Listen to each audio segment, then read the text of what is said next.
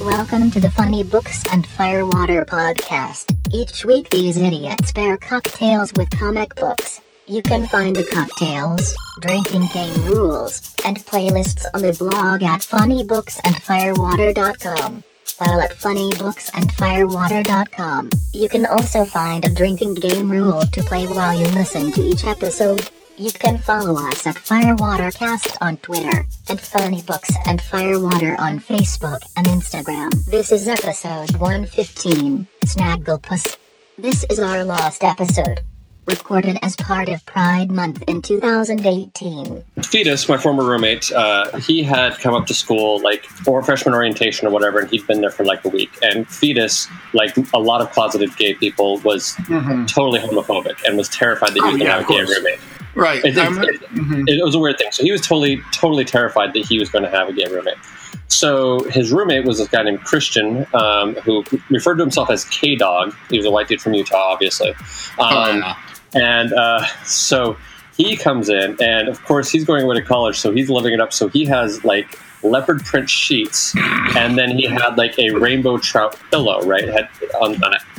So Fetus had gone home to visit his family, and K-Dog, once he dropped off his stuff, he'd gone home to visit his family. And we knew Fetus would be the next one back, so we went to Walmart, and we bought a poster of Justin Timberlake from NSYNC, and we posted it above Christian's bed so that when Fetus got back, he would think that he was gay. This was the era where Bye Bye Bye was the hit single. Yeah, it's Big Bye Bye was really big at that point in time. So Fetus comes in, sees the poster, and freaks the fuck out, loses his shit. He is terrified. And so finally Christian comes in later that night, and Fetus is just super nervous, and Christian walks in, looks at the poster, goes, "What the fuck is that?" And he gets really upset about it. So this poster ends up traveling around, eventually ends up on Fetus's wall. So then Fetus would go home every weekend to stay with his family and visit his cat. He never stayed up on campus every weekend. And so every weekend we would go and we'd put something new on his wall. So we had gotten a picture of three Asian businessmen in a sauna, just wearing nothing but towels, and we wrote on it, "You can cut the sexual tension with a knife." We posted that on his wall. We posted a picture of a squirrel with oversized nuts. We put there's a singer-songwriter duo. We found we went and talked to a girl who worked at a local record store, and we got a bunch of advertisement stuff, and we would sign them, to we signed a Backstreet Boys album cover, to the best lay in Logan, Utah, loves, and we looked up online and signed all of them, because I think Todd could name them all, I could name them all. Probably still can. I don't want to admit that, though. Yeah. So we would post all of this shit on his walls all the time, and he just kept leaving it all up. So Fetus, eventually, he leaves school because his parents basically said, well, you either have to sell your Jetta or you have to come home and go to school closer to home. And of course, he was so in love with his Jetta that he wasn't going to do that. So he goes back home, and then, of course, after being so homophobic for so long, he comes out of the closet 5 seconds later. And to my knowledge, he's been with the same guy ever since, actually. So, they've been a long-term relationship, to my knowledge. But, we fucked with him royally. It was actually pretty fun. I really enjoyed the spray bottle you had for him. That's right. Like a cat. We had a spray bottle of water. When he did something bad, we'd spray him in the face. That is amazing. Yeah. Such animals. That was probably the most bro-ish apartment I ever lived in, actually. I think my favorite thing is when Nancy was in that apartment, he would grab cups and fill it with water at night to have a sip. But I think it was Christian that was putting all the bacon grease in a cup each night. Then you put it back in the cabinet. And then Nancy, there was a roommate. His name was Brian, but we called him Nancy. And Nancy would fill up the cup without really thinking and have a drink. And one night he had grabbed the bacon grease cup and just been drinking that at night. Thought nothing of it. I also found out years later that he would try to take subtle revenge on me by pouring out cups of my minute rice that I had bought. He'd pour it out onto the floor or whatever, or into the trash to try and fuck with me. And little did he know I was not cooking any of it anyway, so I never even noticed any of it. No, you just had hamburgers with ketchup only and Coke. Pretty much. That's what I lived off of in college. I remember, I think it was... That's why I have to go to the gym now. That's right. I remember you going to, I think it was Galaxy Diner. And you went to the waitress and he's like, bring out 2 Cokes, and every time you come back, bring another Coke. Yeah, in fact, I having quit my Coca-Cola habit, it's a very hard thing to break now. I want Coca-Cola all the time now. It's very sad. Just have a Diet Coke. No, it's not the I same. know. No, it's not the same. B, it's a slippery slope. Like, I got to be a teetotaler on that one because, like, you know, I that's one of those weird addictions where it's like if I was ever the closest thing I've ever been to an alcoholic is probably an addiction to Coca-Cola. Like, once I have one, like, it's downhill from there. Like, I gotta avoid it. And the really bitchy thing Coca-Cola does is their Diet Coke has a lot more caffeine than regular Coke does. Oh, does it really? Absolutely. They Does it really really? load it up. So it's like, oh, I'm going to go to Diet Coke and then I'll get off of it. So no, they just jack the caffeine way up. Oh, So if you never go to know that. Diet Coke, you're never leaving because you get such massive headaches from it. Huh. Yeah. Interesting. I wasn't aware of that. Yeah. Speaking Hey, of massive business headaches. model. Sure. Speaking of massive headaches, welcome to episode. I don't remember. I think I wrote down. I think we were like around 114. No, we're 115. Hi, welcome to 115. We are doing. Okay, this is a little different for us. Mm-hmm. This is a book that isn't in trade yet. Isn't finished Yeah, yet. it finishes Finish tomorrow as we record this. As we record this, it comes up tomorrow. However, I need to go out of town for a month, so we're pre-recording these things so I have enough time to edit them to put them out. So, You mean it's not live? no, this is a pre-recorded medium. If people actually heard how idiotic we sound without me editing them, they would disown all of us. So here's the deal. If you would like to read this book, and we'll get to recommendations and if we'll votes and all that stuff later. If you'd like to read this book, you can either read it individual issues or the trade we believe will be coming out in August. Yeah, I believe it's August. Yes, so this is as like cutting edge and up to date in comics as I think we have ever been on this show. Like, we are literally reading single issues. I personally read them all through the Comixology app online. They're very easy to find that way. But you can also go to your local comic shop and support them and buy it that way, or you can wait until August and buy it on trade. It's up to you. And like I said, in a little while, we will get into whether or not we vote that you should read this or not. Also, because it finishes up tomorrow, there's going to be 6 issues in this trade, but we have only read the first 5 because this is what is out. So we don't know how this ends, actually. This is like movie Clue. We're not exactly sure how it ends. You, the listener, have the opportunity to find out for yourself before we actually know. So which will be kind of fun. So we're going to review this on the first 5 issues. I'm just getting this all up front out there so that we're not, trying to bullshit you and say that, oh yeah, we've read everything, we think it's amazing, and it finishes barely. We have no fucking clue. The last issue might be fucking awful and, might tank this whole series. Doubt it, but that's a possibility. Yeah, that'd be kind of weird as that was like it always crumbled in the last issue. So it would be very, very strange. But just on the off chance, I just want to be upfront with y'all. That's the story here. So, Y'all? You're y'all. saying y'all?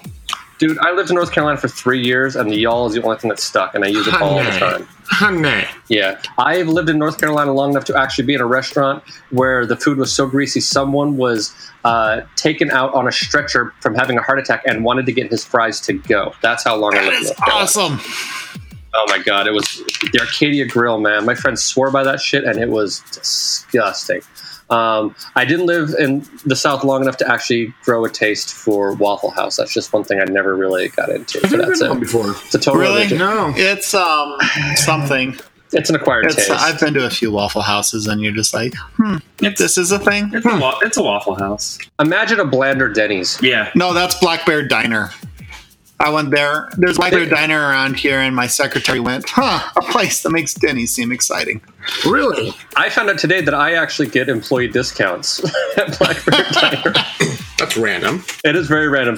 Somebody I was working with today was looking up the employee discounts we get, and that was one of them that popped up. He's like, and apparently he likes the place. I've never heard of the place before today, and now it's come up twice in the same day, which is very weird. No, take Denny's and give it a rustic feel. With like the Like Cracker Barrel. kind of like Cracker Barrel, but Denny's. I feel like I should be insulted when I'm in a Cracker Barrel. I feel like that's a comment on me as a white person. It's true.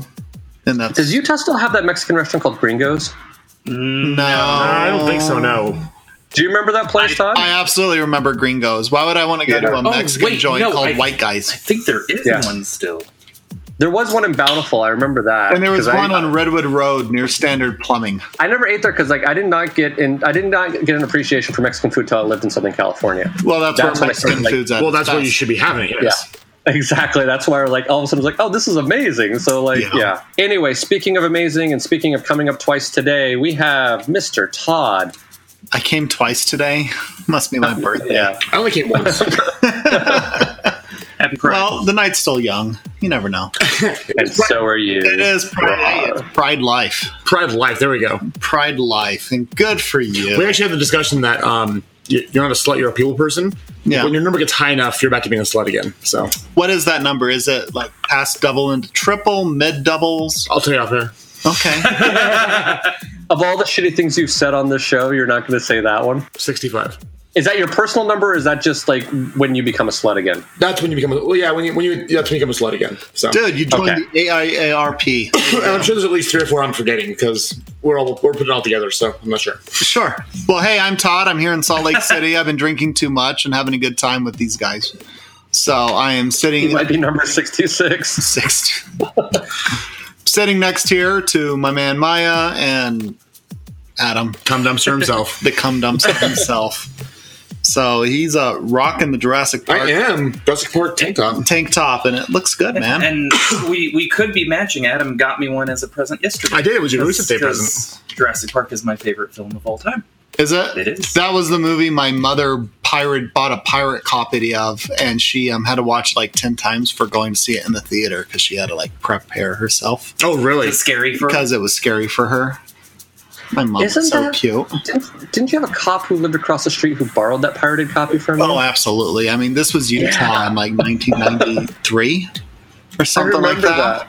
I remember you invited me over to watch a video copy of Jurassic Park. I'm like, how the fuck Yeah, did you? my mom had gone to New York and bought a copy of it. Now, this is like back in the VHS days. Oh yeah, I totally remember this. That was funny. So I mean, it was totally a copy of a guy that had like a camcorder sitting in the movie theater because of like you could shifts. see people get up and leave and And like go movie get and like the whole ice thing. popcorn or whatever. So Oh yeah. that's probably a movie I've seen maybe more than Star Wars. See, nothing will top the first Star Wars for me. Episode 4. New Hope. So, but just pure number of times watching it, Jurassic Park might be number 1 just because of that. Because for some reason I thought I was cool because my mother had bought a pirated copy of it, and I watched Well, it was it a pretty bunch. So I'll give you it. It was pretty cool. it was pretty cool in 1993. True. So, yeah, Salt Lake, My God, Todd, yeah. drinking too much. Hey guys, Yay! Okay, so now I have to know, Maya, is there any movie you've seen more than Star Wars? Probably Jurassic Park. Babysitter's Club. Fuck off. Also, a big fan of the Babysitters Club and Jurassic Park, we have Mr. Maya. Hi guys, I'm Mr. Maya. You can catch me on Twitter at Mr. Maya or Instagram at the Mr. Maya. Yell at me. Let's talk comics. It'll be a good time. Yes, Does queen. Jonesy have his own Twitter account? I love you. What's that? Does Jonesy have his own Twitter account? Yes, she does. Oh, sorry, I You just apologize. assumed her gender. How It's rude. and she has an I don't Instagram. even assume my own cat's gender. Yeah. People ask me if it's a boy or a girl. I said I respect its privacy. Yeah, she does. And she has both Instagram and Twitter. She doesn't use it that often. She's lazy. Oh, okay. But Okay, I it's didn't but want it's to promote but it's that as well. at I am the Jonesy. I Or am no, the it's Jonesy. the Jonesy. It's the Jonesy. It's the Jonesy. Okay. It's been a day. It's been a day. Okay, I apologize for that. And then also, who probably has seen Star Wars more times than he's seen Star Wars, we have Mr. Adam. That's actually very true. No. Hey, what's up? I'm not sure how that's true because that doesn't make... Anyways. Hey, what's up, Adam? I'm the reviews editor for Big Shiny Robot. Also do the Bored as Hell podcast with Andy Wilson. Hi, Andy. Hey, Andy. And then, of course, Cinema Queens with our good friend Chris. Hey, Hi, Chris. And for Pride Month with Cinema Queens, we are taking the whole month to break down the miniseries of Angels in America. So we did our first... Hi, Angels in America. Hi. Chino's the man. So the day this comes out actually will be the day that we finish up the whole run. So it should be fun. Okay. Yeah, just doing that, and then just recovering from Pride Weekend because as we record this again, we do it in time travel. We just have Pride Weekend up here in Salt Lake, and I've never worn a tank top before, and I'm sunburned. So I have a similar problem. I was in Tahoe last weekend, and I decided that I wanted my arms to be a little less ombre, as I like to call my farmer tan. And so, yeah, I'm in this serious peeling like a motherfucker, itching like crazy. Because you were in Tahoe, I was in Tahoe. you little bitch. yeah, it didn't get Yeah. that badly sunburned where it's going to peel, but it was enough to where like obviously I need to get a base tan going because I got a farmer's tan like a motherfucker. Yeah, so do I. Yeah, that's one of the big things that's fuck keeping me from mothers. wearing Fatherfucker. There we There we go. go. I like that, actually. I think you should make that a thing. I'll make a shirt. And hey, I'm Brian. I hate to admit it, but I've probably seen Crocodile Dundee more times than I've ever seen the first Really? Star Wars movies. Which Me versus- Crocodile Dundee? The first one. The third one. What about Crocodile Dundee in LA? I don't think I've ever seen that, to be honest with you. It just sounds terrible, doesn't it? I've seen the first one like a lot. Me and my sister used to watch it all the time. I don't know why. That was a movie we watched all the time. That we watched Back to the Future a lot. I've probably seen that more than I've seen Star Wars, and maybe Ghostbusters. The other one that probably beats it for me is Inner Space. Oh, really? I watched that movie all the fucking time. Yeah. And I remember seeing the boobies on the inside looking out. And Oh, I forgot about that part. Yeah, that was really good.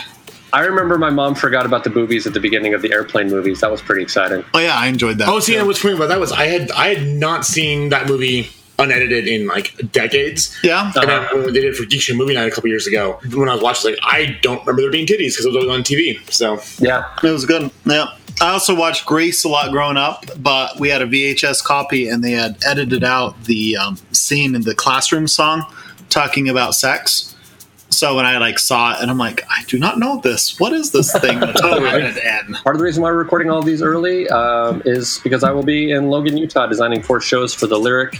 I will be doing Sense and Sensibility, followed by Peter and the Starcatchers, followed by Grey Gardens, followed by Macbeth. So those are the 4 shows that I'm doing this year. And then I will be returning to California, where Todd will come and visit me. Hooray! Yay! I also, with Todd and his lovely wife, Amy, who's also coming to visit us, we do a show called English Class Hooligans, which we're behind this month because life has gotten the better of all of us. I'm taking more of the blame for myself, but we're going to record. No, it should be equal, dude. I think we're all about as far into the book right now as you are. Okay. All right. But our hope is to record an episode soon and try to put it out. It should hopefully there's a new episode out by the time this comes out. Yeah. But we'll get our shit together, we promise. It's been a time. I bit off way more than I can chew. That's just flat out what it is. So anyway, so what we're going to do is we're going to start out like we normally do on votes. So should we think people should read it? And also we should keep in mind this is only for the first 5 issues. I highly doubt the last issue is going to change things. But what is your vote, Mr. Adam? yes, 100% yes. Mr. Maya? Also 100% yes. Mr. Todd? Yeah. Yes. Okay, that was the only slightly. Let me change my vote to yes. And I'm also going to vote definitely yes. I love the hell out of this book. Yeah, that's right. So, so then that makes that easy. So then, of course, we have to have a drinking game. Sometimes we have these drinking games because the book is terrible, and sometimes we have the drinking games just for fun. And I have to say that some of these drinking game rules I have a feeling we're just going to be evil, but it's just going to be for fun because we like the book. So, what is your drinking game rule, Mr. Todd? Every time you go on it and you realize Snagglepuss, his name is Puss like Pussy, and he's gay. Have a drink. Okay. I know, that one's bad, but that's where it is. That's where your thought process. That's like it's one of those rules that sometimes Adam does, where it's like if you hear this very specific voice in your head reading that one character, take a drink. And sometimes I'm with him, and sometimes I'm like, I don't know what the fuck you're talking about, but okay. Look at the flowers, Brian. Look at the pretty flowers. I know. Thought I'm naming that rule Snagglepussy. Snagglepussy. Mr. Maya, what is your drinking game rule? My drinking game is called What's Past is Prologue. Basically, anytime there's a flashback to Snagglepuss and Huckleberry Hound's earlier life before moving to the big city. Awesome. Mine is called Sassy Bitch Fu, which is my own sort of special sort of kung fu that I wish I had. Every time Snagglepuss cleverly puts someone in their place, take a drink. And Mr. Adam. So mine's called the Red Scare. So every time they bring up, the escalating tensions between the U.S. and Russia, or about the panel for un-American activities, that was the whole McCarthyism thing back in the 50s. Take a drink. Make America great again. Pretty much, it was their version of that. Yes. Mm-hmm. Yes. So I guess as for forewarnings, what I'd like to say is, so this is not completely the Snagglepuss you may have remembered from those Hanna-Barbera cartoons. I mean, it is the same character, and Huckleberry Hound is in there as well. This is in a world where they're sort of accepted amongst human beings, and this takes place in the 1950s. Snagglepuss is essentially a big-time, Broadway writer, a very well-respected writer in New York. He has he's married, but that's all for show. He has a secret lover. I think he's Cuban. He was Cuban, yes. Yeah. Yeah, he has a Cuban boyfriend. They hang out at the Stonewall Inn, which is a very famous location. He hobnobs with famous literary and film characters as well. And he basically gets brought into a situation where he is being called to speak in front of the Committee for Un-American Activities. So that's the basic just setup of what's going to go on here. It's fun. I really like it. It has a fair amount of politics, and we'll get into a little bit more of the depth of that later. But so this is your warning. We're going to take a little bit of a break, and then at which point in time, when you come back from it, we're going to spoil the living shit out of it. So, yeah. Yes. Fuck off. So we'll let you take a little break, and we'll be back in a moment. While we take a break, here is a message from one of our fellow Hello Sweetie Network podcasts. Now, sissy that wow. Hey there! Are you queer or some variation of it? Well, I'm Chris, and this is my co-host, Adam. And welcome to Cinema Queens, where we talk about queer cinema. Each week, we watch beloved queer classics, discuss them, review them, and cover a whole cluster of topics from our favorite scenes, what they mean to us, how it relates to our current world, and the best part, the cherry on top of the sundae, happens to be... gay rants! So prepare your air holes! And listen to us Queens talk cinema. New episodes drop every Monday on iTunes, Google Play, and Stitcher. Bye-bye! Hey, so welcome back. So this is the game plan. We're going to try to do a really, really brief summary because, frankly, the long summaries of these even bore ourselves. So basically, and Adam's going to jump in. Everyone else can jump in if I say something wrong. Help guide me through here. So basically, we start out with Snagglepuss, as I said before. He's a big Broadway writer. His play that's been running for a very long time is about to close. He's about to open a new play. Throughout the entire course of this book, actually, I'll just say there's a thing where you keep running into people that Snagglepuss has helped out, like that they have been on their last legs, or they have been about to be kicked out of the business, or they're having something. Like, he actually is, like, in this book in general, he's a pretty good dude. He always seems to kind of help people out where he deems it necessary. He also has a tendency to put condescending pieces of shit in their place pretty quickly, which is also very fun. Sure. So the year it's set in is what, like 1953, 54? Yeah, something like that. At a certain point in time, you run into... It was right when the Rosenberg trial happened. Right, so it's the McCarthy era going on. Yeah. So we've got that going on, and also you've got the blacklisting of playwrights and writers and people who are in Hollywood. Yeah. Sure. So, so this is set during that era. Is there anyone in specific, do you think, is like the greater inspiration for Snagglepuss as a fill-in? I was thinking Arthur Miller. Yeah. Yeah. Well, no, Arthur Miller's in it, though. Arthur Miller appears. Did he? Well, you've got a Marilyn Monroe type character. Yeah. No, because it's Marilyn. No, it is Marilyn Monroe. So we'll get into this right now. So Marilyn Monroe is Joe DiMaggio. Duh, right, of course. That's right. That's the ex-husband. Duh, I'm stupid. Yeah. So she's married Joe DiMaggio, or she's dating Joe DiMaggio. She is having an affair with Arthur Miller, who talks about writing The Crucible, which was a parable for the blacklisting and the Red Scare and all that sort of stuff. Anyway, so yeah, it's very obviously Arthur Miller. I'm pretty certain they say it at least calls him Arthur as well. So at that certain point in time, and this kind of ties in, Snagglepuss, being the helpful guy, he shows up, gay as the day is long, and is, has Joe DiMaggio see her, because all Joe knows is that his girl has been running around town with an author of some kind. Yeah, So this is kind of like BoJack Horseman during the Red Scare. A little bit, yeah. This takes place in 1953, by the way. Yeah. 53? Okay, yeah. So basically what ends up happening is that Snagglepuss goes and hangs out with, takes Marilyn Monroe home. So Joe DiMaggio is like, oh, she's hanging out with the gay guy. Okay, I got nothing to worry about. You know what I mean? And he gets to calm down a little bit. So after the play, you learn that Snagglepuss has a wife. Unfortunately, we don't remember her name off the top of her head. She doesn't seem to play a major... Just call her. Yeah, she plays a bigger role in, towards the end of the 5th issue. Or maybe mid of the 5th issue.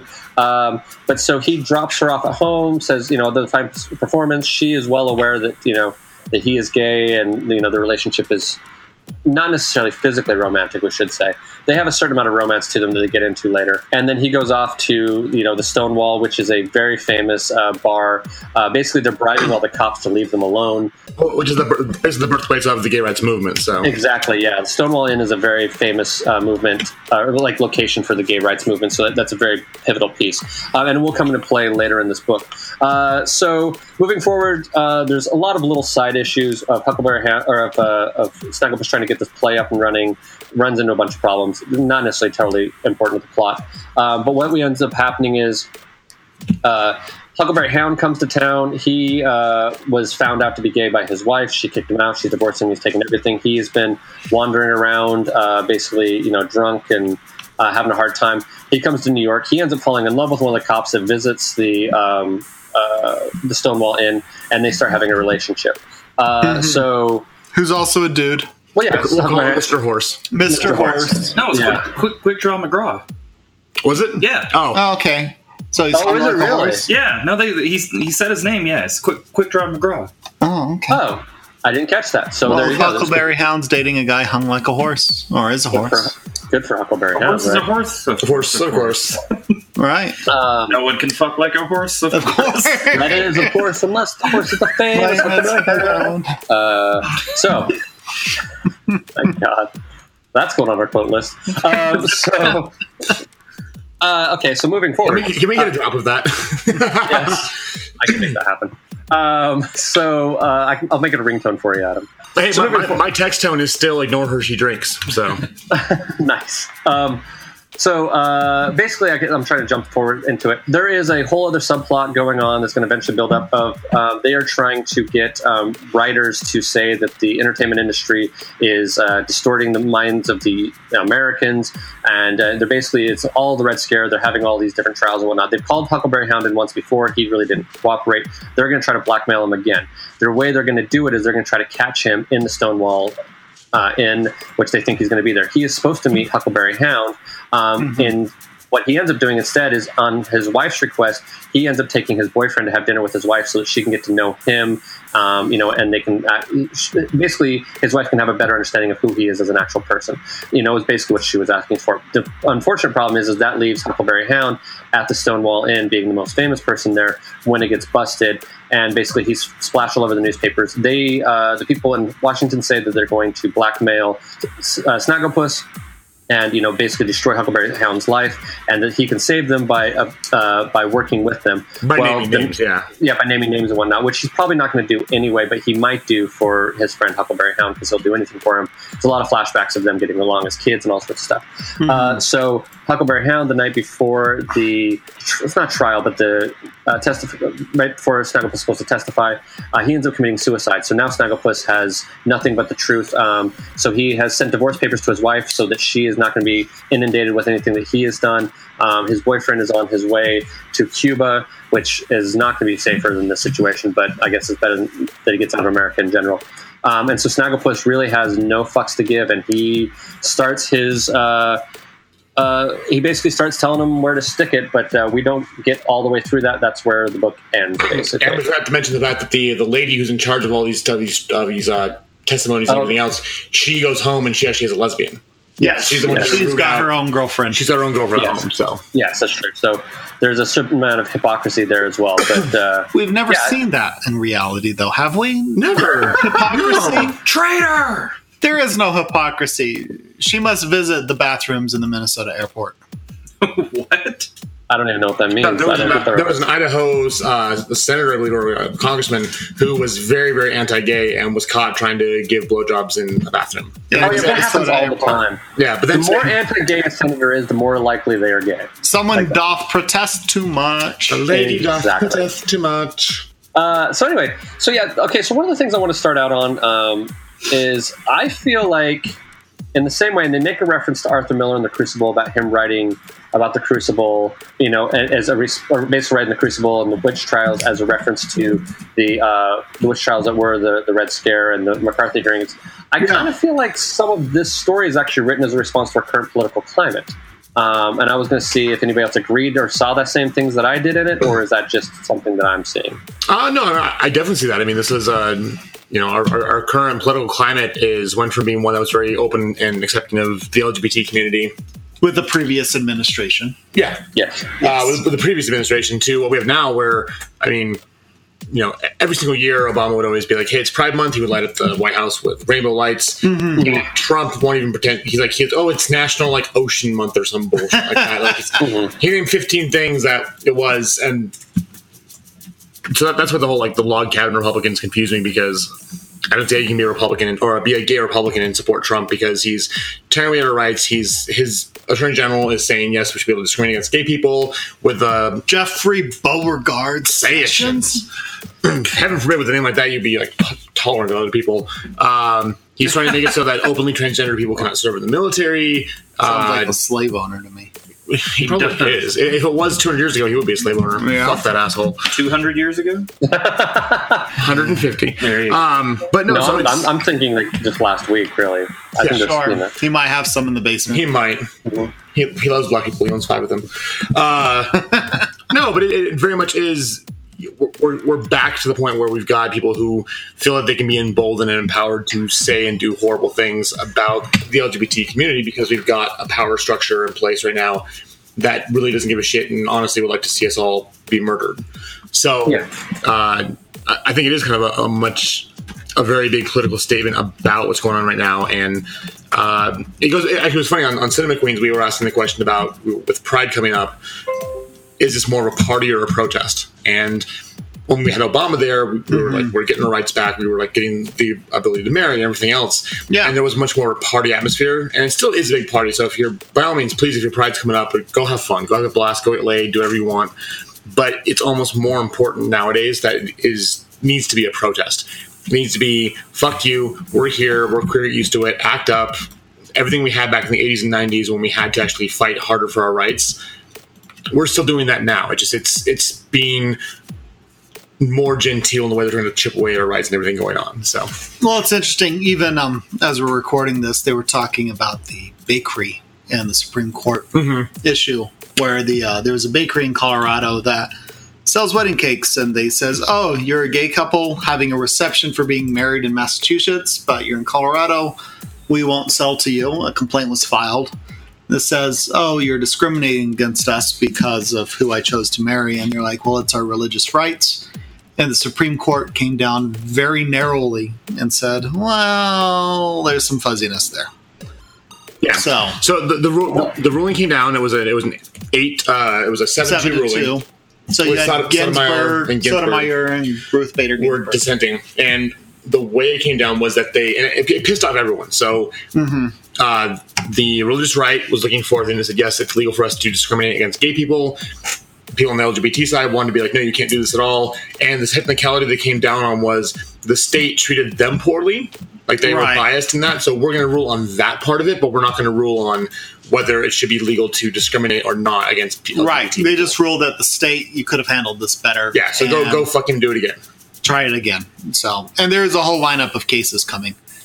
But I guess bringing up that point and everything else, it is as much as, so marriage is legal for gay couples and everything now, but it's still, the battle's not done. Well, even in Texas too, I actually went to the Texas Supreme Court saying that Texas sued saying just because gay marriage is legal, the state should not have to provide the same benefits to same-sex couples that it does opposite gender couples, because they don't believe it exists. So in Texas right now, and I'm sure it's going up to the U.S. Supreme Court, right? It's approved by the Texas Supreme Court that if two guys get married, one of them is employed by the state, they don't have to give them health insurance. They don't have to give them life insurance. They don't have to treat them like any way at all like a married couple. So they're married as a law, but they don't get the benefits of it.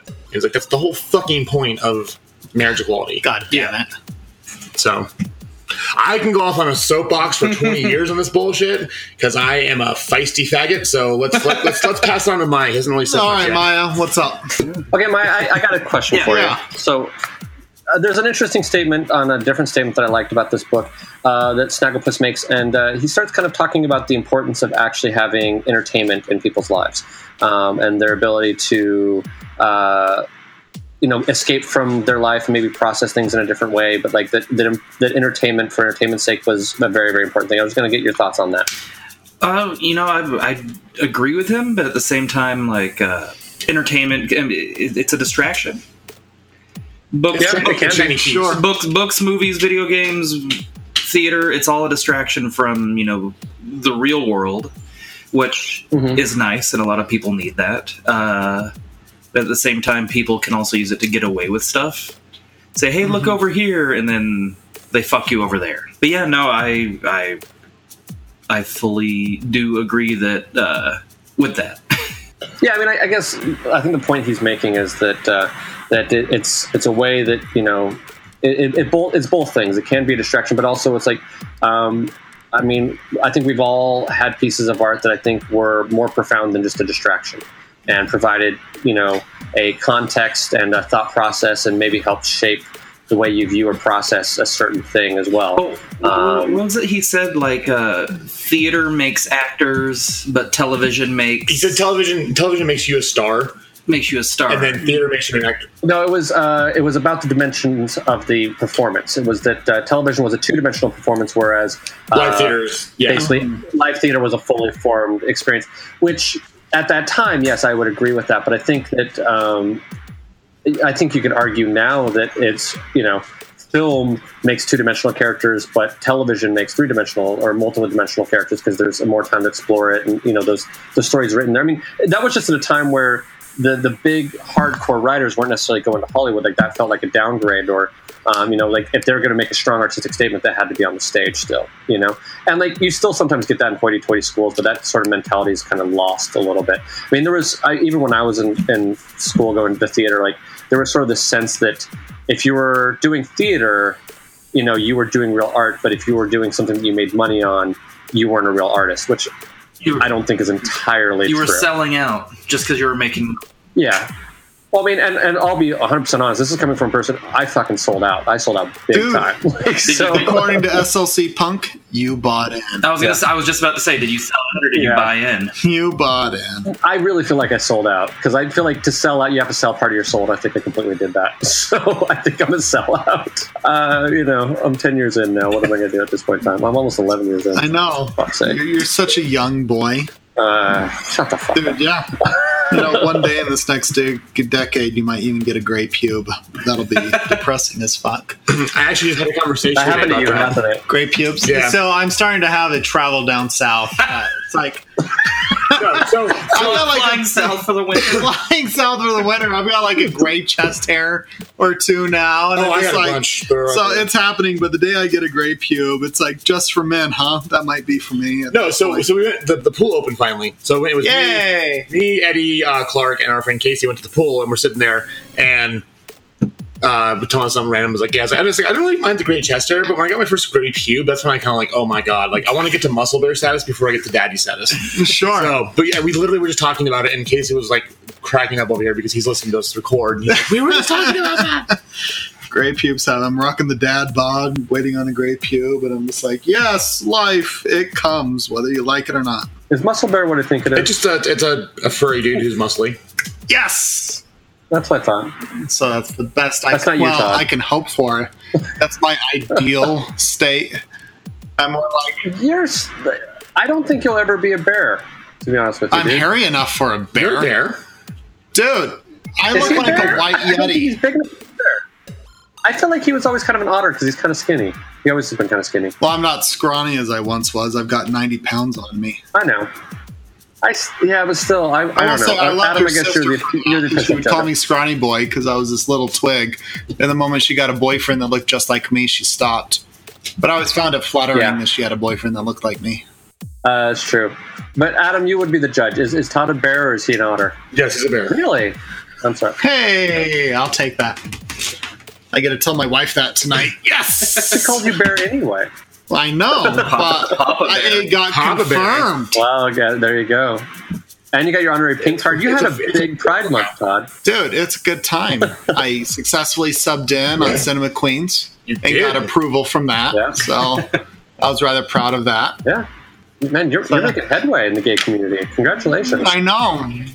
So when you come out to Utah, or not Utah, California, I'll take you to Hamburger Mary's. I have no idea what that Hamburger is. Mary's. It's a hamburger place run by drag queens. Yeah. Oh, is that really? That sounds awesome. It's actually sounds amazing. it's not very far away from where I got married, Todd. Like it's up the How street. come I've never been to this place? I want to go to there. I've never been to this place either, but I think I'm going to take you now. I went to the one in Hillcrest. I've been the one that bought you. We're totally doing that. Okay. That's on the list, dude. Okay, I'll put it on the list. All right, so Adam, Snagglepuss. will you go dressed up like Snagglepuss? Yes. That gets to my drink. What is your drink? It's a Snagglepuss. So you get a shaker with ice. You add 1.5 ounces of gin, 4 dashes of grenadine, 1 egg white. You shake the shit out of it, and you strain it into a cocktail. You've got a flip. A flip. Yep. It's got egg white. It's called a flip. Oh, is it really? Yep. Yeah, that's Snagglepuss. So. Yep. Nice. Nice and frothy. Nice Awesome. and frothy. Just like Adam. Yes, he is. Nice and frothy, just like Adam. I want a T-shirt that says that. Nice and frothy, just like Adam.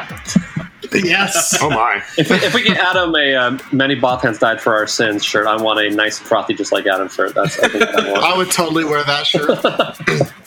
Nice and frothy. Just like Adam. Just like Adam. Okay, well, so I'm gonna. There's a roundabout way I got to this cocktail. Yes. So Do tell. So I was looking for a cocktail like based on the Crucible, because they talk about Arthur Miller, and there's sort of this parallel between Arthur Miller's Crucible and the story of Snagglepuss and all that sort of stuff.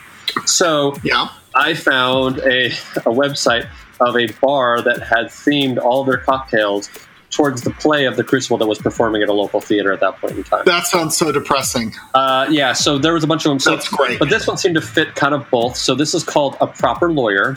It is 2 ounces of rye whiskey, a light 1/4 ounce of Luxardo, a heavy 1/4 ounce of blended Scotch, 5 dashes of Scrappy Russell's Reserve Bitters. You stir it up, and you flame an orange zest, and then discard the orange zest. And that's what do you got? All right. What's Luxardo for the stupid? As I'm speaking it's a for myself. cherry flavored liqueur, if I remember correctly. All right. Am I right about that? Cherry-flavored. Can someone confirm this? What is it called again? Luxardo? Luxardo. It's cherry, yes. Hey, see? All right. I know some I like shit. cherry. You go. You do go, you. girl. I know some shit. Thank you. Yes. I'm kind of proud of that I knew that off the top of my head. That's nice. I'm busting my buttons right now. So, Todd, do you have a cocktail for us? I do. I was trying to come up with the name of the show, but I was thinking about it as so. You've got the Stonewall. It was a gay bar, and it's in New York City. And I'm like, the quintessential New York drink for a bunch of chicks all hanging out would be the Cosmo from Sex and the City. So what's the peen version of this? And the peen version of this has to be the Sea Breeze. So, right, especially if you're Huckleberry Hound who's like, I want something that's a bit more sophisticated here in the city. It's like, oh, this thing's delightful. It's the Sea Breeze. So it's 1.5 ounces of vodka, 3 ounces of cranberry juice, and 1.5 ounces of grapefruit juice. You add all the ingredients into a highball glass with ice. Highball. And then you stir it with a swizzle stick. And then you sip it that way, and you've got the Sea Breeze cocktail. Nice. And that's what I envision Huckleberry Hound sipping with his pinky up. Pinkies up makes it fancy, that's for sure. Or pinkies in. 2 in the stink. Well, there's always that as well. Mr. Maya, I am assuming you have a drinking game. Or not drinking game, a cocktail. Sorry. I do. Yes. Mine is a Huckleberry lemonade. Nice. The ingredients are 2 ounces of Huckleberry flavored vodka, 4 ounces of actual Huckleberry lemonade, 2 ounces of limoncello, which is like a Italian lemon liqueur. That will fuck you up. That's awesome. I was at a wedding where they gave that away as a going away prize. It was nice. A half teaspoon of Huckleberry jam, lemon, thyme, and a lemon twist. What you're going to do is in a cocktail shaker, combine the vodka, the lemonade, and the limoncello over ice and shake it to cool. Add the huckleberry jam to a highball glass with ice. Strain the cocktail over the fresh ice and swirl with a spoon to mix, and then garnish with the lemon twist and thyme. So you've got jam, like just kind of floating about with the ice, yeah. Oh, dude, that sounds nice. Actually, one of the interesting things. So, like, I took a cocktail class up in Tahoe last weekend, actually, and one of the things that we get it. You went to Tahoe. That's a rack. that's one other revenge I have. But one of the things that the guy had mentioned was like basically using jams or taking his overall gist of it was take a classic cocktail that you can make really well and then start kind of experimenting on it. And one of the things that he likes to do is start using preserves or jams and like shaking them up in cocktails and whatnot to try to make, other stuff. So not completely unheard of, but I haven't run across it too often, but yeah, I can imagine it being pretty damn good actually. Yeah, because you've got that sweet, chunky jam sitting in there with the alcohol and all of that, and so you get a bit of that going through, and you're like, oh, this is a nice little tasty treat. I think it'd be great, yeah, for sure. Yeah. So that sounds really good, Maya. I would totally jam that. And that's why we can't have nice things. Is that why? Oh, okay, that makes sense. That's good. He'll just pardon himself next month. That's probably true. But he has nothing to pardon himself for. Mm-hmm. But he'll just do it, and he'll just kind of do a blanket pardon for whatever I do, I'm okay. Yeah. But nothing's wrong, but I'll take the pardon. True. However, criminal pardon, I don't think necessarily excuses you from civil proceedings. Well, what's interesting about a pardon, as we're going into it, though, if you're pardoned, you've got to be somewhat clear. And once you've been pardoned, the Fifth Amendment no longer applies, and you can be compelled. So you've got to be careful with the pardon, because then you can be compelled by the courts to talk about what you've been pardoned for. So you've got to be a little bit careful there. And would be interesting to watch. And he's not known for being careful. Dude, an interview with Trump by Mueller would be the greatest thing ever, because he's going to have to eat through his lawyers to even have that, because he just cannot not lie. That's true. And that would be amazing. Very true. Cool. Well, speaking of amazing, does anybody else have anything they want to discuss about this book? So, yes, a few things going through here. I think the art is great. Yeah. Talking about that going through. It's written by Mark Russell. He wrote the condensed version of the Bible titled God is Disappointed in You. And it's really good. What I've read really good, at least. So. It's really good. I have suggested that in the past. And what he's done is he's taken out the flowery speech and all the other stuff and just really distilled each portion of the Bible and the books down to what it's actually talking about. And there's a few drawings here or there. But he's watching this. Hanna-Barbera is, of course, the property owner of Snagglepuss, but it's an imprint within DC. So Detective Comics is putting out this book through Hanna-Barbera about the plight through the McCarthy era.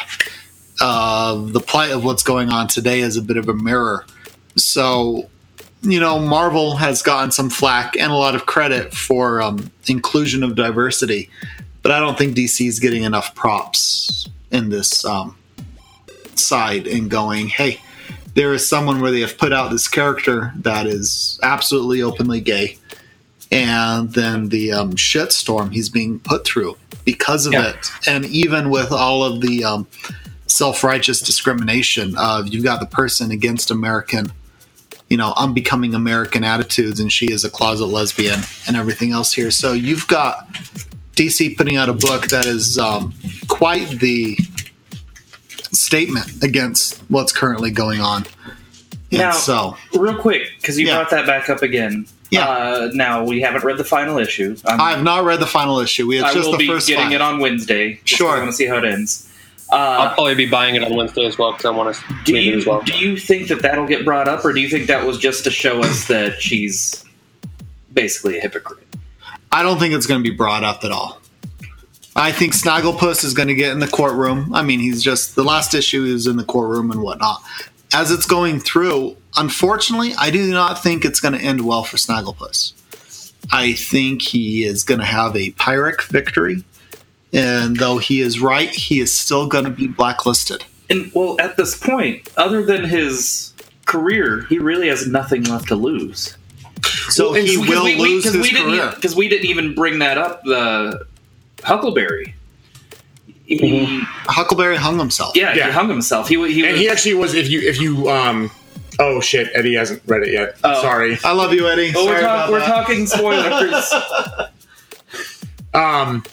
What I got actually was aside from Brian was that when all this was happening and he was for me, it was like he was going to go and play ball, and they even said like he was going to be a positive witness for them because they were going to drop everything with Huckleberry to make sure that it would happen. He was going to bite the bullet for Huckleberry, right? And, so, and then when Huckleberry killed himself, that's when they're like, "Oh shit!"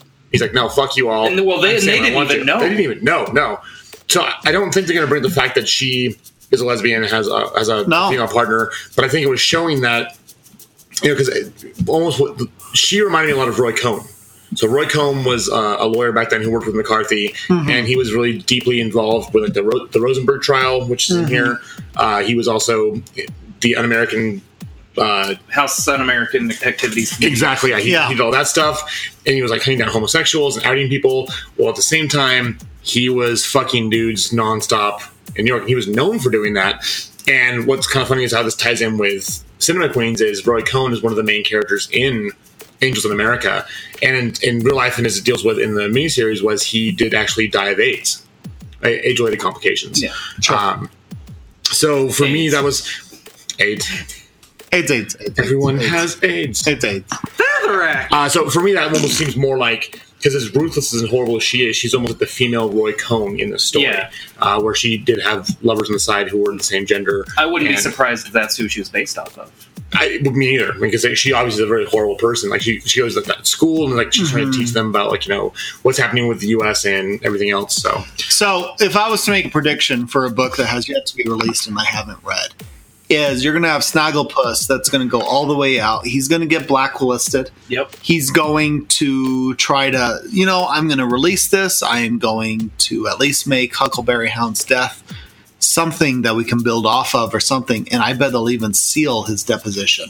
So instead of having it come out and like embarrassed, they just will stop it cold. Mm-hmm. So it'll be a little bit of the end of the McCarthy thing, like McCarthy's sanction of what occurred and whatnot, but it will not come up. So his biggest victory will be they'll stop looking quite so hard. But they're talking about the Office of Un-American Activities. This was during the Red Scare. And you had the Red Scare on the communist side. I mean, they were killing homosexuals and everything and people that were not of the preferred method. I mean, there was a lot of genocide going on. Stalin killed more people than Hitler ever did, but since he was an ally, I did quote fingers. So for people that are listening, because no one can actually watch, and he outkilled everyone. But you're watching this here, so it was Un-American Activities for doing the very things that the communists were killing for. And watching this, so in some ways, having this pluralism is the most American thing possible, but people are terrified to embrace pluralism. And this just goes to show it works in small groups and people that understands, though you guys might have a different viewpoint on a few things. So Huckleberry Hound, you like dudes. And as does Snagglepuss, and the wife of Snagglepuss. I mean, it's very much a business relationship. She would like to better know him, but there wasn't a sexual relationship going on. And it's tragic for everybody because they can't openly just be. Yeah. And the fact that they can't be is probably the most un-American thing that there is. Because you look at it, and the greatest thing about America is we are known as the melting pot, where everyone can come here. We can do the general assimilation, and everyone brings in their own flavor. So by adding your own flavor, you assimilate, and we all kind of mix together. And what it means to be American is bringing who we are to a mixed group and saying everything here is welcome. Yep. Everything is welcome. Please come. You are all welcome. And when you have people says, you're welcome if you look like me. It's probably the most un-American thing. And the you're idea. Welcome if you're white and straight. That's an aspect of it. Don't forget rich and a landowner and a dude. Right? And as you look at this, the original sin of America really was the slavery and the allowance for it. One of the worst kind of jokes I ever heard is, what do you call 5 black people having an orgy? And it's a threesome because of the 3-fist rule. Yeah, Jesus. And it is terrible. And it is awful. And we can acknowledge our past. And it was steps forward. And even now, I think Snagglepuss here is looking at bits of our past to look at present day. And how can we continue to move steps forward? This is probably my favorite book out of all of them we've done for Pride Month. This is my favorite one we've done. And I really enjoyed Fogtown. I got a kick out of Iceman. Oh, yeah. This one actually was like, for me, this was like the Love is Love one from last year, because this is actually making a point, and this is showing what needs to be. This is making a point right now, and it's fantastic. And I want to keep reading, and you're just reading these characters, and they've gone through the personification using these Hanna-Barbera characters as people. So it's Snagglepuss. It's a cat. And the cat is gay, and Huckleberry Hound is gay, and they're just trying to make their way, and they're trying to find their tribe of going, I can't be who I am where I was. So I'm coming to New York to be who I am and be accepted. And which, playing off of that, I think it's funny that they're using these characters to tell that story, because this is a society where these different animal people live with regular humans, and that's not questioned at all. None whatsoever. However, I do have an interesting question about that. One more thought. In the theater, the humans are dressing up like the animals. Does that feel like a form of blackface to anybody else? No, because...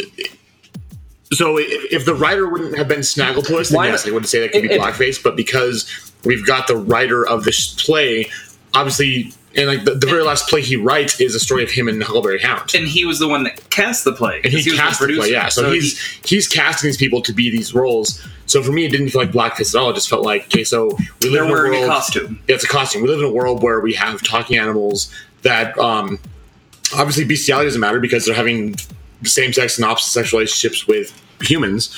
Sure. No, but he cast it, he wrote it, and it was just as part of Broadway. It's like, hey, this is a play I'm in. In this role, I'm a human. Next time, I might be a dog. So it might be like... My thing is, though, there's probably cat actors out there looking for a job, and they would be perfect for this role. This is the dream role of a lifetime, but yet this role goes to a human actor. They're taking our jobs. Up like Dude, that's like saying the British actor can't have an American accent. American.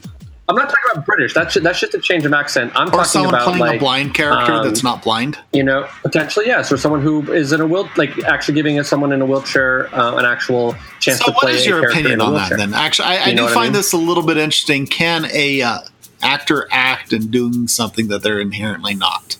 I think that they can, depending on what the role is. I think that I currently work on a show that is colorblind casted. You know what I mean? Like there are. It's a known story, and there are characters. Because of the way the cast moves around, there are, you can have, all sorts of different ethnicities perform different roles. I think that's a proper way of doing it.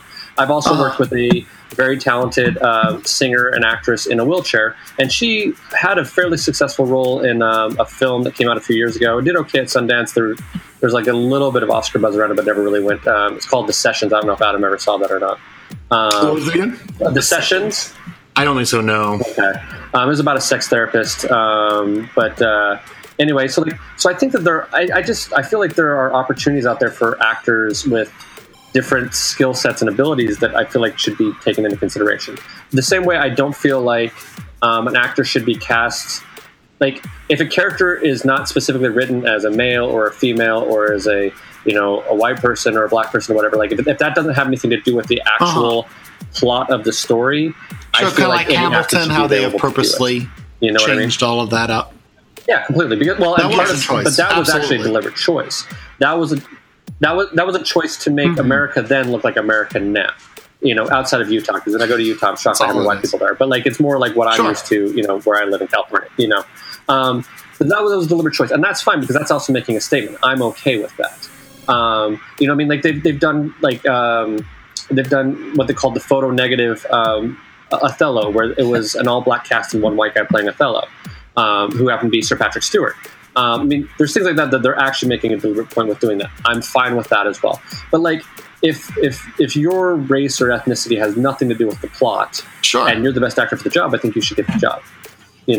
That's just sort of my opinion. Like, because also, I don't know. I mean, that's sort of my general opinion. Just because I know a lot of different talented actors, who are looking for work, it felt like that putting on that makeup to portray a different species felt like blackface to me. For me, that's different than just changing your accent, because your accent is about where you're from, not who you are. You know what I mean? Or not? It's not necessarily always about your ethnicity. And but when some people, we've seen it before in films where people do accents or whatever that is highly racist. You have. That's exactly what I'm thinking of. You know what I mean? Like Breakfast at Tiffany's is a huge point. You know what I mean? All the Charlie Chan movies. I was going to say Charlie Chan. Yeah, exactly. I was more thinking Kevin Costner and Robin Hood, Prince of Thieves. No. That's just bad acting. That's a different story entirely. The bigger crime in that movie is, was it Christian Slater? Yes. Red Scarlet? Yes. Or I don't think it was that bad. Will Scarlet is... I think the ever-changing accent was more... There's like more 7 painful. accents that Costner... Slater just was like, I'm an American, deal with it. Like, that's just... I'm Mr. Robot. Also, for the record, that movie is awful, but I absolutely love it. I love it. I loved it. I haven't watched it as an adult, but I loved it as a kid. I'm sure. I watched it once as an adult because I bought when it got released on DVD, with the first whole tri-quad fold of everything. And it includes the Bryan Adams music video. Ooh, fancy. And I watched this and I'm playing piano in the forest. I will say, Who Framed Roger Rabbit totally holds up. Oh, really? That's absolutely holds up. Prince of Thieves, a little bit less so. Prince of Thieves does not hold up. You know what surprisingly holds up? The cartoon from Nickelodeon, Doug. Yeah. I was watching that recently. That completely holds up. I was kind of surprised. But yeah, I guess back to Snagglepuss again. It is this is a book saying something. And it doesn't happen to have characters that are gay, but it is the persecution of characters of who they are. Yep. Mm-hmm. And it continues to need to be told because of the treatment that even happens today. And though we like to pretend we're making progress, and progress is being made, we're not anywhere near yet. But we wouldn't hold 2 steps forward, 1 step back with this current administration. So that's true. Mm-hmm. And I need to give props for a very public. This is a property owned by Warner Brothers, and Warner Brothers is putting this product out, and it's fantastic. So good for them. Yeah. So yeah. Well, and the other thing I like about it is that it's a known character. It's not like some secondary character that nobody knows. And it's Snagglepuss. It's great. All my memories of Snagglepuss is when they were doing the big racing TV cartoon shows. Oh yeah. That's all I really know him from. I knew him from old school cartoons even. Yeah. Well, and you bring up them, having these diverse books. They've admittedly I'm kind of biased, but they've been doing the diversity in comics long before Marvel did. They were just quiet about it and didn't be like, hey, look, we have brown characters and we have openly gay characters. They just kind of did it. Sure. Batwoman was really great for a while until they got scared and backed away a little bit. So. Yeah. All right. So we got final grades? Yeah. Oh, okay, so for our writer, who I don't have in front of me, so I apologize. But Mark Russell. Okay.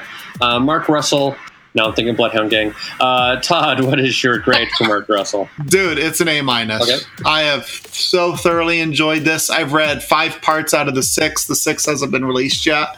And I am chomping at the bit just to see how he's going to wrap this all up. Even though it may not be 100% necessary on how it ends, I want to see how it ends. Mm-hmm. Yeah. And I am excited for this, and my heart goes out. It leaves me pissed off and heartbroken and wanting more. So A- for Mark Russell. And I remember last week when we were off mic, you had said you had read them already, and you're like, the 6th issue would be nice, but you honestly don't need the 6th issue. Yeah, that's my opinion. And after reading it, I'm like, oh wow, yeah, no, he's right. So yeah.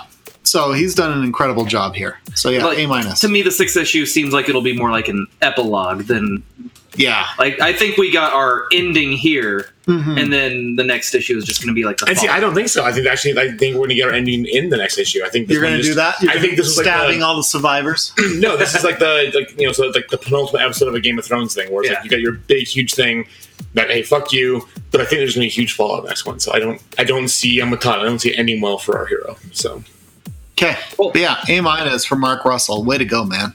Mr. Maya, what is your grade? I'm right there with Todd. I'm at an A-. This book is extremely well written, extremely relevant, and will make you feel all sorts of feelings from good to bad and everything in between. Awesome. Mr. Adam. Actually, I'm at an A. I think this was one of the best written comics we've read in a long time.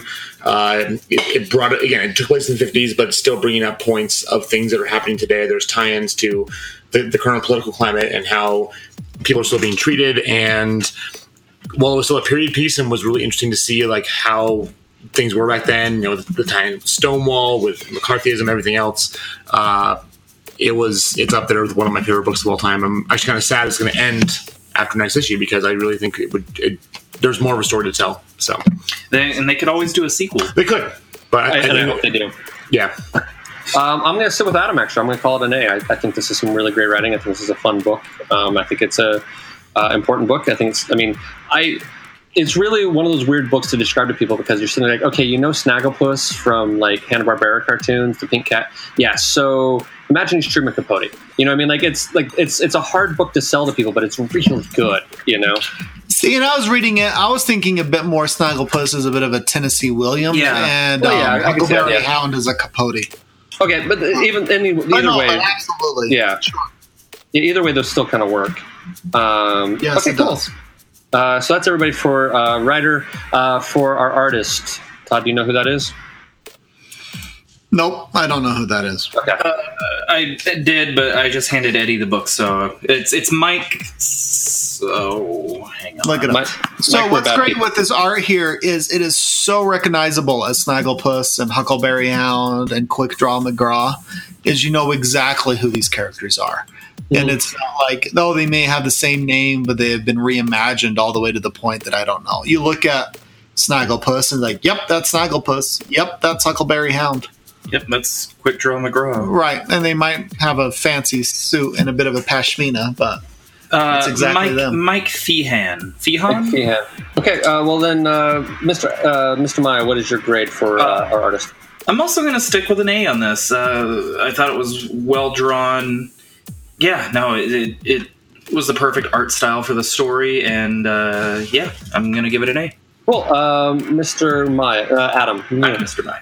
I'm going to go with the A as well. I mean, the art's interesting. It's fun. It's very... it captures the look and feel of that time, especially with the theater district of New York, and it's really well done. I loved it. And it makes it believable that animal people... Are people. And that you think it'd be weird seeing like Snagglepuss kiss a guy, but like it works. It's the same way we talked about.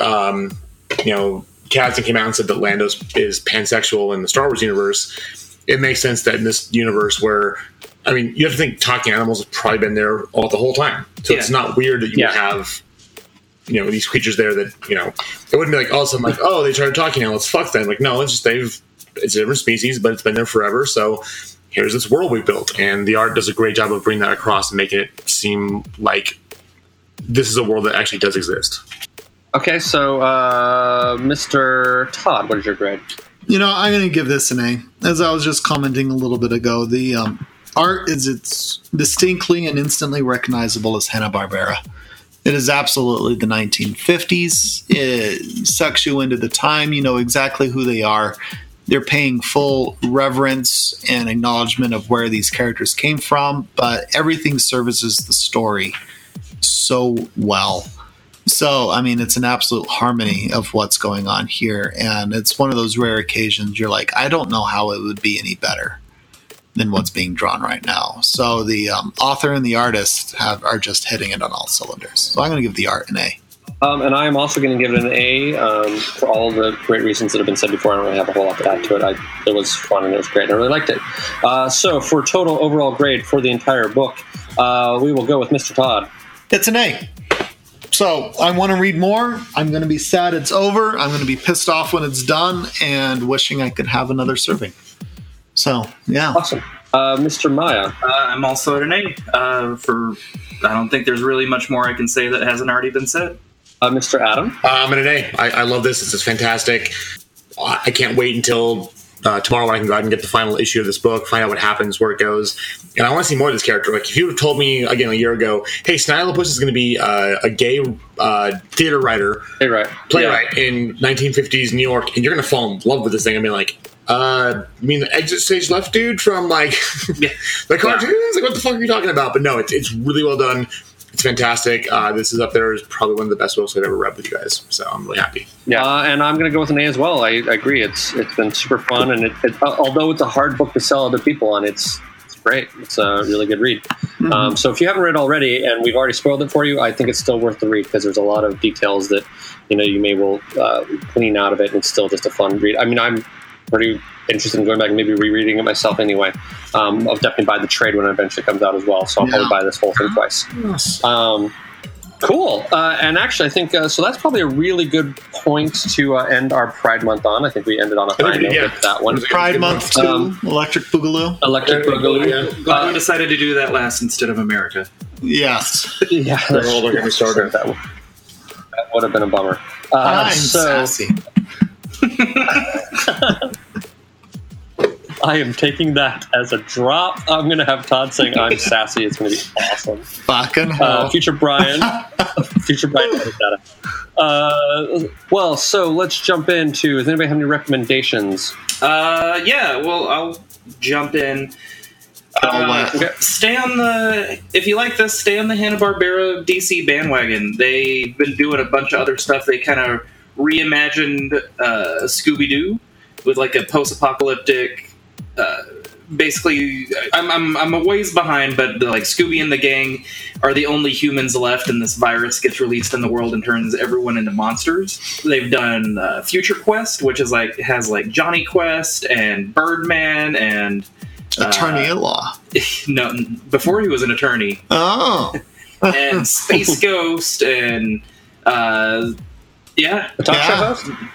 And then also the Flintstones, which is by the same writer. Yeah, Mark Russell. Mark Russell. And it deals with a lot of social commentary in that book. So, just check out all the Hanna-Barbera DC stuff. They have anything from the Jetsons yet? They do have a Jetsons series. I haven't read it, but they just finished, I think, is a 6-issue series. They also did a DC meets the Hanna-Barbera. That was actually, they did that before they did DC meets the Looney Tunes. Where you had like Suicide Squad and the Banana Splits, and but they also just, as we record this last week, so as you hear this about a month ago, did a second wave of those with like Aquaman and Jabberjaw, and like Speed Buggy and the Flash, and there are a couple others, but awesome. Yeah, I have the first trade of them. I haven't read it yet, but it's on my pile of stuff to read.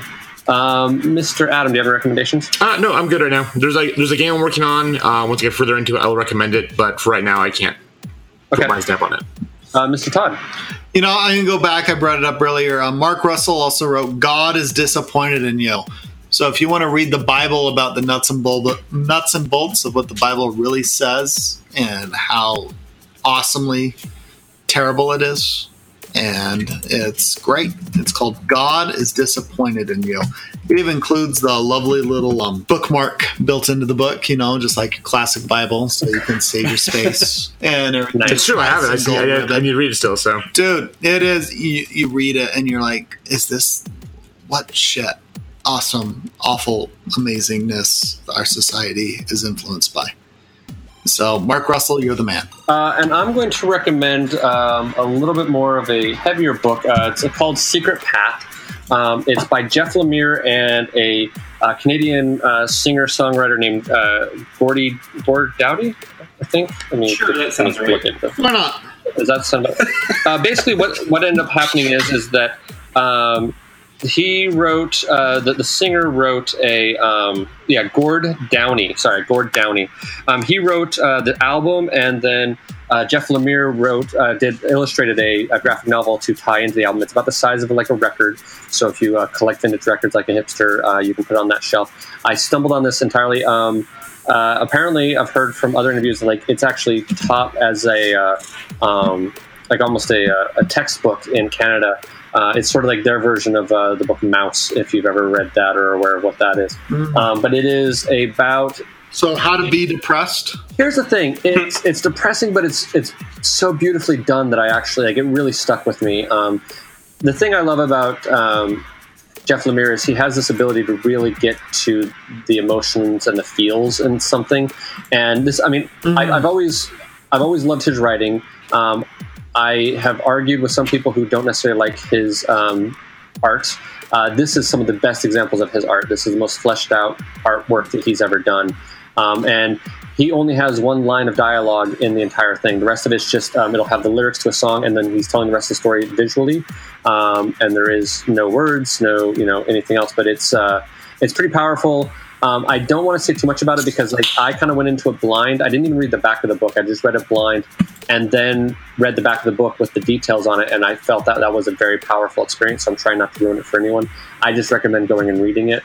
It's a very powerful book, but just read it. And then, in my opinion, read the back of the book to find out the details. Because there's certain things that are said on the back of the book, like where they describe the book, that if you learn that after the fact, it almost is a little bit more heartbreaking than if you learn it while reading it, or if you know beforehand. I don't know. I've tried either way, but I think it's a spectacular piece of comic art, and I highly recommend it.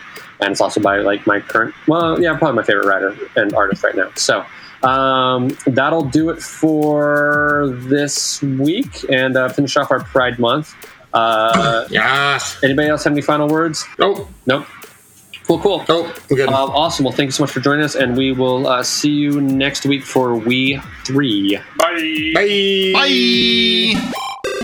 Thank you for joining us. Please rate us on whatever service you listen on. And remember, at least we're not cinema queens.